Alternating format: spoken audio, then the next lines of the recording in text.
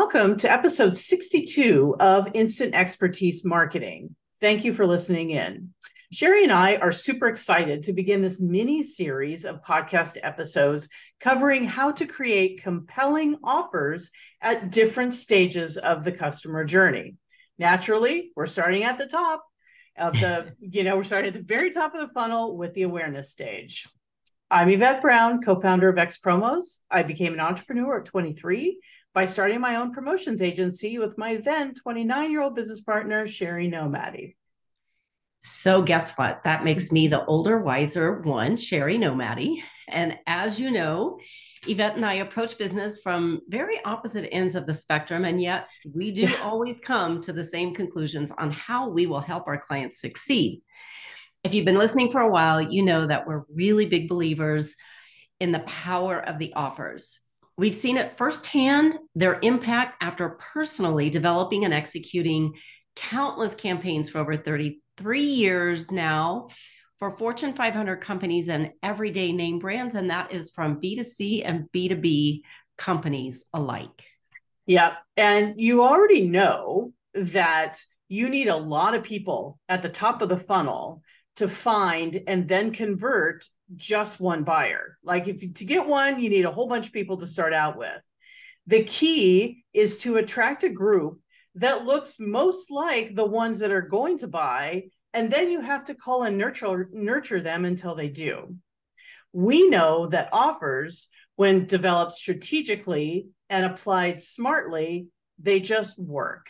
And we are committed to sharing our knowledge with you so that you can level up your next marketing campaign without blowing your budget. So now we will talk specifically about what works at the top of the funnel in the awareness stage. Now, the awareness stage is when your brand is trying to get seen and noticed by some of your best prospects. And your potential buyer doesn't even know who you are yet. That's right. They know that you have a problem and may start looking for a solution. And that, guys, is where you come in.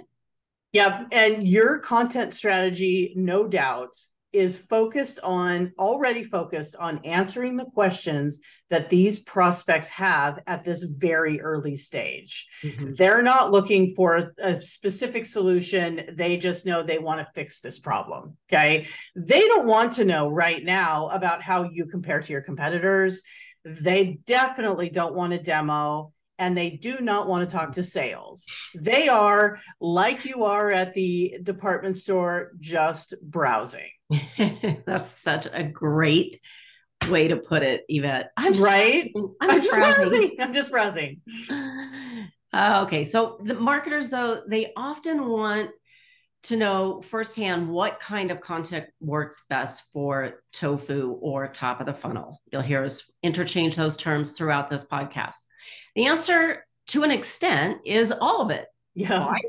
Well, because the majority of the B2B buyers, according to a recent Demand Gen report, are now consuming 3 to 7 pieces of content before even thinking about reaching out to sales. And there's an additional 11% of those prospects that are consuming over 7 pieces of content before they will engage with sales.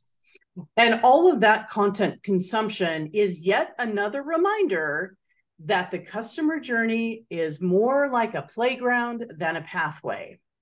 Data shows that buyers want to research on their own, and you need to meet them where they are at. You can kind of think of your content and your offers as an ecosystem. To be successful, you need to diversify your content the same way that healthy biomes and stock portfolios use diversity to thrive. Mm-hmm. The strength of these systems lies in the number of different connected pieces. That's right. And like Yvette mentioned, it's not a pathway. It really is a playground. So that means that no two prospects will take the same journey to purchase. And creating content that answers questions and delivers helpful advice. Remember to close with an offer that will guide your prospects to the next step in the customer journey, which might be another piece of content or reaching out to sales. Exactly. And that's really the mantra we want you to remember is content and close with an offer. Okay, that helps them to that next step. Like Sherry said, there is no one right piece of content. But of course, some forms of content will resonate with more buyers than others. So we didn't want to leave you hanging with the, oh, there is no such thing as good content versus bad content. We wanted to share with you 4 solid forms of early stage content that you should be developing for your tofu awareness efforts. So first, let's talk about infographics. They resonate with buyers for several reasons. The first is that they have proven to be highly shareable. Yeah. HubSpot says infographics are shared and liked on social media 3 times more than any other kind of content. And when you're focused on building awareness, that is a great thing. That's a really great thing. And the other reason that infographics work so well is that they deliver potent stats and quick hitting insights that make them memorable and easy to share, not just on social media, but also with the buying committee. Okay. And that is really important. Now, what we will tell you about infographics from our perspective is you can and should level them up in at least 2 key ways.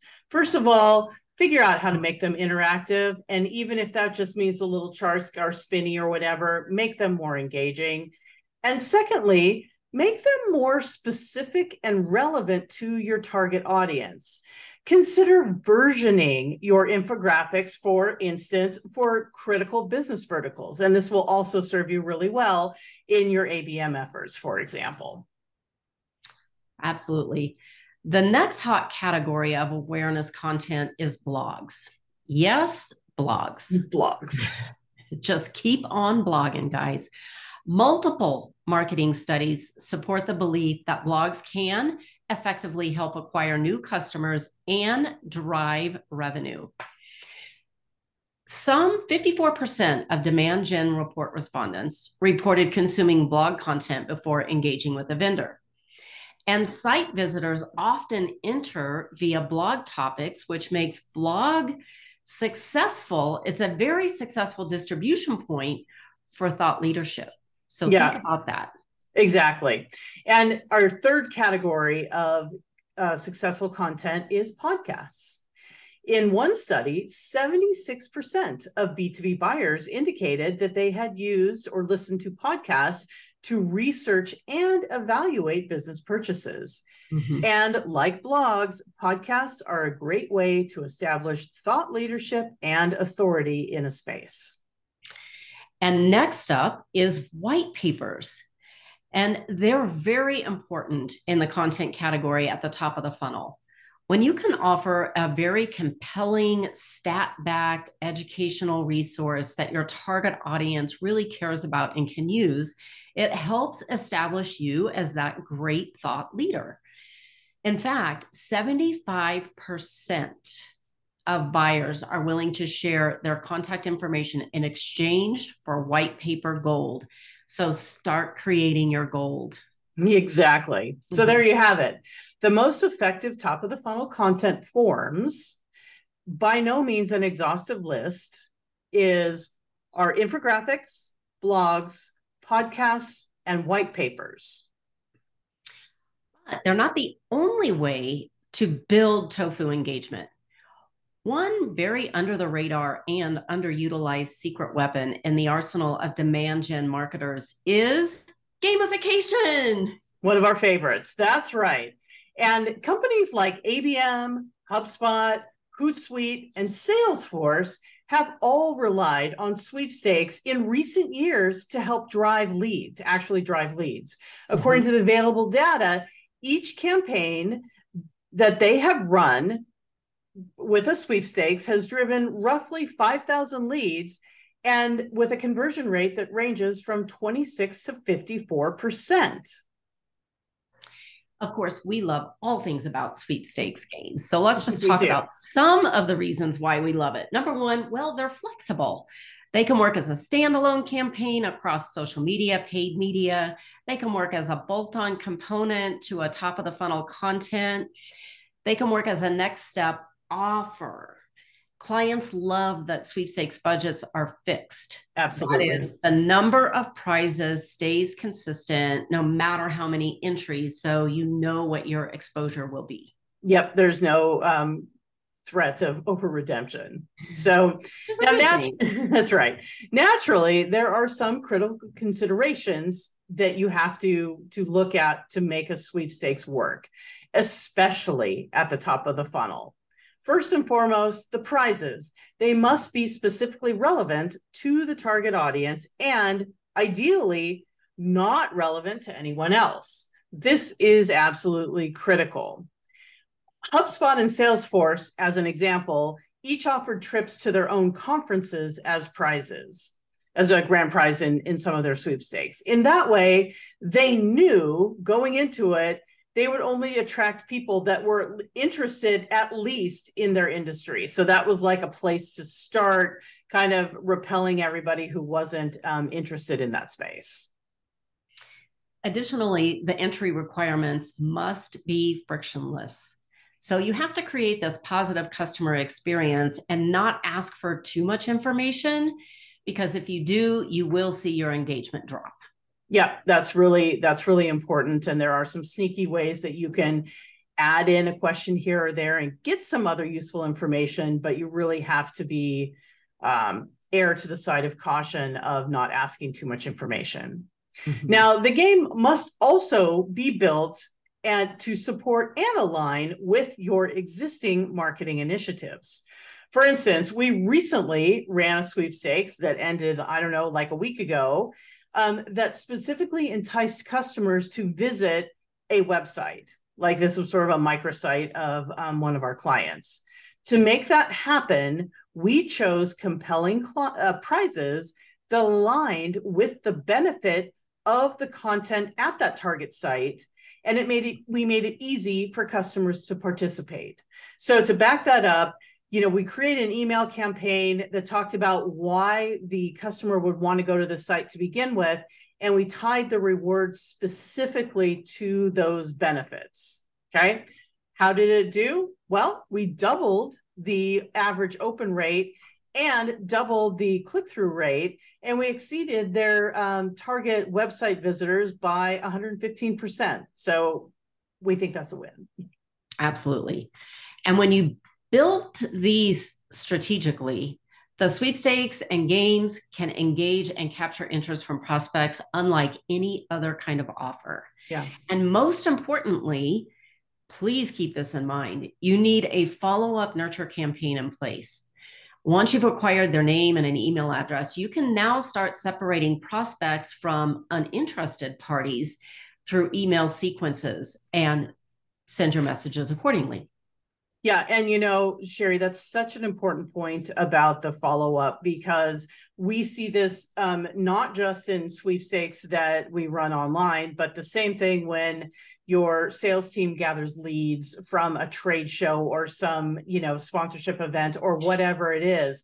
You have to have something in place. So as soon as those leads become available, no matter what quality you think they are, you can drop them into a nurture funnel and start separating right away the good from the bad, because anybody that is good, they're going to move along quickly. And the more time that you waste not talking to them is an opportunity that you might lose a hot lead.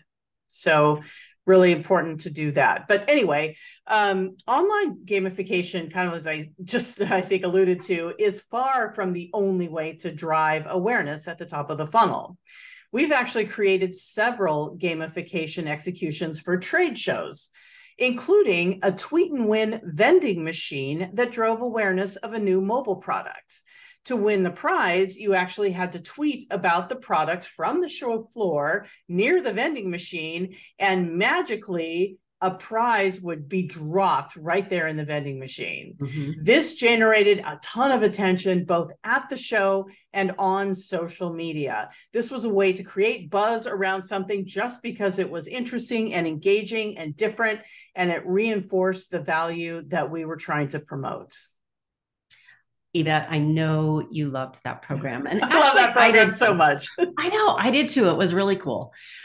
But we would also be remiss if we didn't mention a sponsorship as an awareness building strategy, since we did touch on that briefly. And of course, if you negotiate it right, a sponsorship can actually deliver value at every single step of the customer journey. It should. Absolutely. Yet the top of the funnel awareness is what most sponsors are known for. And the key is to ensure that your target audience is a fan of what you are sponsoring. Yes. Otherwise, you're not going to get your right prospects, right? So a really great example of this is years ago, we used soccer as a sponsorship for Makita Power Tools to capture the attention of the Hispanic contractors. And this set the brand apart from all the competitors for so many reasons. We nailed it to what their love interest is, which is soccer, and nobody else was doing it.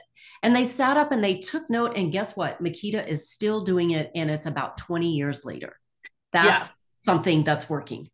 That's absolutely true, Sherry. And my favorite story about how awareness drove Makita sales was when we learned from the regional sales team that they actually Makita at the time was sponsoring the Mexican national team, and they drove sales of the Makita circular saws in one retail location just by putting sponsorship stickers on the outside of the boxes. I mean, like they literally, the only thing we had for the sponsorship at the time, it was just starting, was the lockup logos, and that was it. Sent them out as stickers. These guys put them on the packaging. That was it. And guess what? They blew off the shelves. Okay. And at that point, the sales guys were sold, and they're like, wow, we see the power of this brand right now.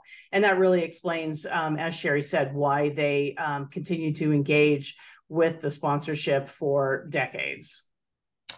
And each of these programs drove awareness and ultimately sales for our clients in very different ways. And that's the takeaway. There's really no single correct answer. Just make sure it's strategically sound. Yes. And results come when you consistently provide helpful information to your ideal customer persona at the top of the funnel. Okay. You get results when you give them a reason to engage. And then you create offers that help guide them to that next step in the customer journey. And that's a wrap for today, guys. So thanks for listening in. Join us for our next episode as we cover offers at the consideration stage of the customer journey.